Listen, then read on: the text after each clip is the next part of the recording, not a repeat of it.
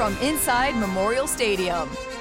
This is the Huskers Radio Network podcast. All Huskers, all the time.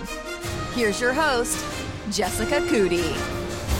Welcome back into our Huskers Radio Network podcast. I'm Jessica Coody. We continue our series of conversations, getting to know the Nebraska women's basketball team, and excited to welcome in a fan favorite Nebraska kid, the pride of Humphrey, Nebraska, Allison Weidner. How you doing? So many fans want to know, how are you doing? I'm doing good. Definitely could be better, but just working through it, grinding through it, and I got a fantastic team behind me and community between Lincoln and Humphrey that has my back. So yeah.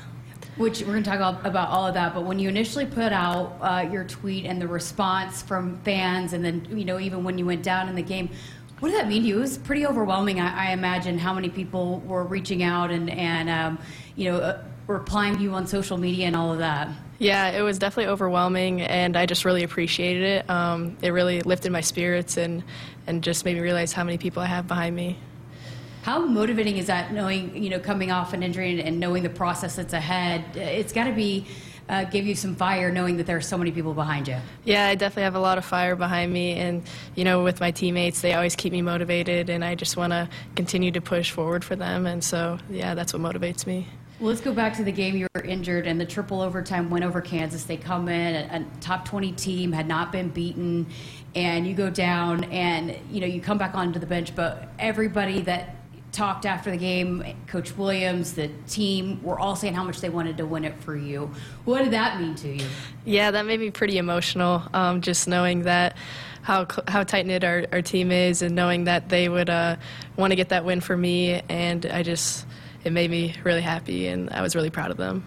What was it like seeing them, pull out that one in the way that they fought there? Yeah, I was getting pretty excited on the bench, and I kept wanting to stand up, but I couldn't, and I just really wanted them to get that win because we had fought so hard for it, and I thought they really deserved it. What does it say about this team that, again, you talked about it, how close that you guys are, and they all want to do this for you now, and you're kind of their inspiration now?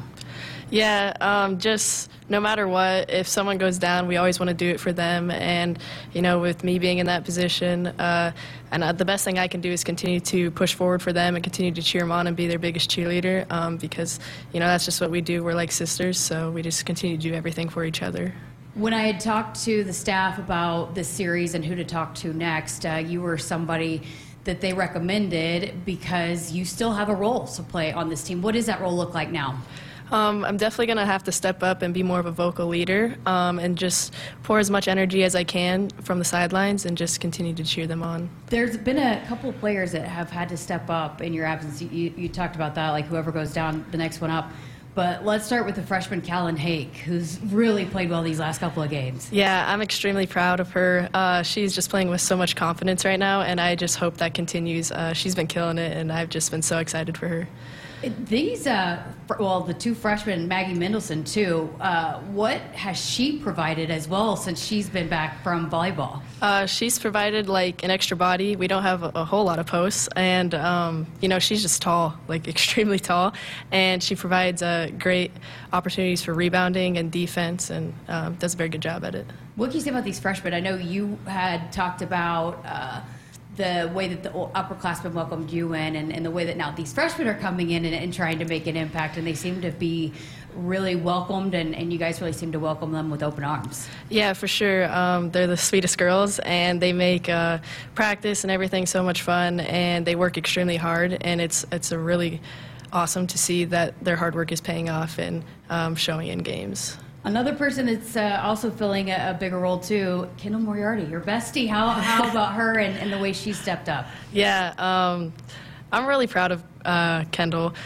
She's done a lot of shooting before practice, and I see her putting all this work in, continue to do stuff on the side, not just in practice. And to see her shooting the ball so well and it paying off, it makes me really happy. And I just continue to push her to play with confidence and do what she does best. So that's awesome. Well, I wanted to talk about your teammates, but also your journey, too. And this really stood out to me when you had put out your tweet about coming back and you're going to be better than ever. I forgot exactly what you said, but there was a response that really stood out to me. It's from Kip Jeffries, and he said, My daughter plays in Class D2, and you are such an inspiration to all of those players playing in small schools. How much does that, do you keep that in mind, too, of how many young girls are watching you and that maybe think they didn't have the same opportunities as others? Yeah, I never forget where I came from. I came from Humphrey, Nebraska, a small town, and growing up, I just thought I didn't have a lot of opportunities either, and I just, being in the position that I am now, I'm really proud of myself, and I'm really grateful that all these girls have an opportunity to look up for me, and I can continue to do things for them. What went into that, though? I mean, because I know it wasn't easy. I talked to your parents back at the NCAA tournament, and they had told me about how they were trying to figure out how to drive you 3 hours to AAU ball and all the things that had to be done for you to be able to play basketball. So from your perspective, what went into you being able to play at this level? Yeah, my parents made a lot of sacrifices for me, and I'm really grateful for it, and even my brothers drove me sometimes.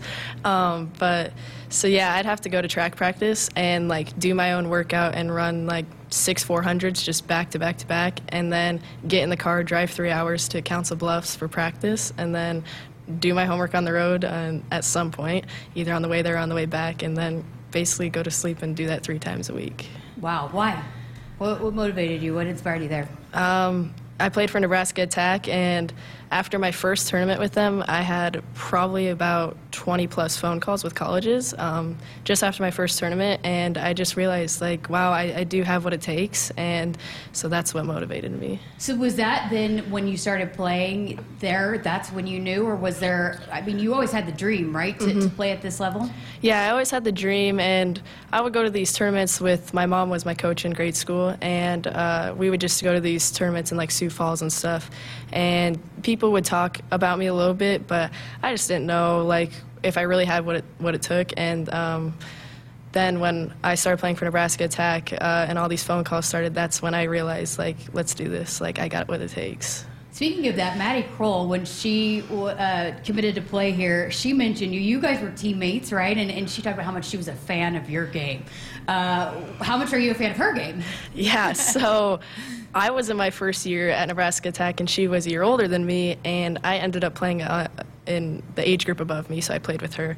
And I was just this new kid. They all knew each other. I had no idea, but Maddie, pulled me in, welcomed me in, and was just awesome. And we played so well off each other, and I'm just a huge fan of how tough and gritty she is, and, she's willing to do anything for the team, so. You're going to get to play with her again, but what was it like to be reunited in a Nebraska uniform with her? It was really special. I was really excited for it. You'd mentioned your brothers, too, and I'll never forget this. After one of the games last year, you're a true freshman, and I talked about, how are you able to do some of the things you're doing here? Well, I grew up with 2 brothers on the driveway that basically didn't allow me to call fouls and all that. You knew how to take some physical hits. And so tell us about that and how that shaped you into the player you became. Yeah, growing up with 2 older brothers is definitely a competitive household, and we competed in everything, whether it was folding laundry or just going one-on-one in the shed and stuff, and a lot of elbows were thrown, and we wrestled a lot, and I'm so competitive, I wanted to beat them in everything, and so that's just kind of where that started. They didn't take it easy on you, right? Not at all. I would go up to the house crying and tell my parents that they weren't taking it easy, and they're like, if you want to compete with the boys, you got to be able to handle it, so. Yeah, my parents didn't take it easy on me either. I'm sure there were times you're like, what am I doing? But how thankful are you for that now? I'm extremely thankful. It's just kind of the way I play the game now. I leave 110% out there, and it all stems from my brothers and my parents. Why basketball? Well, growing up with 2 older brothers, it's basketball or football, and so we would spend some days running routes in the yard for my brother, and then some days we'd go to the shop, play one-on-one, and that's just where it started. In basketball, I just realized that there's so many ways you can contribute, and it's not just from scoring, whether it's rebounding, assisting the ball, or just being a lockdown defender. There's just so many ways to contribute. That's awesome. Well, Humphrey, Nebraska, they're set to retire your jersey. Tell us about that. What was that phone call like when they're like, hey, we're gonna honor you and retire your jersey? Yeah, my coach called me, and I was like, are you serious? Is this for real? And he was like, yeah, and I don't know, it's just, I was overwhelmed. I was super thankful, and I can't wait for it to be done, and yeah. Yeah, it's been pushed back a few times because of weather, but how special is that? I know probably will sink in a little bit more after, but to know, it shaped you, and you talked about how much that support system means to you. So to go down in history in that way, in the way that they're going to honor you, what does that mean to you? It means a lot. I don't even know if I can put it into words. Just seeing all the Humphrey fans come, support me throughout my high school career, and then continue to support me and see them in the stands at PBA is just crazy, and it means so much to me, more than they'll ever know. And some of them even came after I got hurt to the Michigan game, which is awesome, and I just really appreciate it. Okay, so if there's some parents or some little girls listening in, and I just read the tweet from Kip Jeffries talking about how his daughter sees you as an inspiration. What advice do you give for some of these players that are playing at small schools that have been told, hey, you're not going to be able to get seen, you're not going to be able to go play Division I? You definitely got to get out there and go to some tournaments and make sure that you're seen. That's the biggest thing that helped me, was just getting some exposure and then just continuing to work hard. And, I let those comments kind of fuel me, like, you're not going to make it, you're from a small town, like, you won't get noticed. And that's just kind of what inspired me and fueled me to just prove everyone wrong. So can you take me back to when you get the offer from Nebraska? Then that had to be a huge moment for you and your family. Yep, I remember sitting in the office and Coach Williams offered me, and my mom was crying because she was so happy. And I was just sitting there trying to be mellow, pretty cool about it. And my mom's tapping me be excited. And I was like, I am excited, but I don't want to freak out in front of all of them. But yeah, Nebraska's always been my dream school. So to finally hear those words and get the offer was just awesome. How cool is it, too? It's you, it's Alexis Murkowski, Maddie Kroll, that, you got some kids that are from Nebraska playing for this team. And for the football, new staff talk about how important it is. I mean, it's just every sport seems to make a huge emphasis on keeping that local talent home. How important has that been for you and this team? It's been really important. We did have 3 starters from Nebraska, and there's just a lot of talent. And I feel like we're kind of hard-working girls in Nebraska. It just seems like we're always gritty and hard-nosed and stuff, and I feel like that's something really good to have on your team, and so, yeah. All right, gonna have some fun here to close this conversation out. Back on signing day, National Signing Day for football, I asked the recruits some fun questions, and some of them got some pretty heated responses, and so I thought I'd ask you a couple of those. But the Chiefs on TikTok are a great follow, and they ask their players hilarious questions. So I stole these questions from them. But first of all, rank the Starburst flavors, the 4 Starburst flavors. This is one that got some pretty heated debates, some pretty battles going on. Pink is definitely number 1. I agree. And then I'm going to have to go with yellow, then orange, then red. Red is last? Yeah. Okay, that's where you lost me. Red's my second favorite. Okay, teammate you do not want cooking. They had Thanksgiving dinner, but I'll say Christmas dinner. You do not want cooking Christmas dinner. Oh, boy. Oh, gosh. Probably Trinity Brady. Bad cook?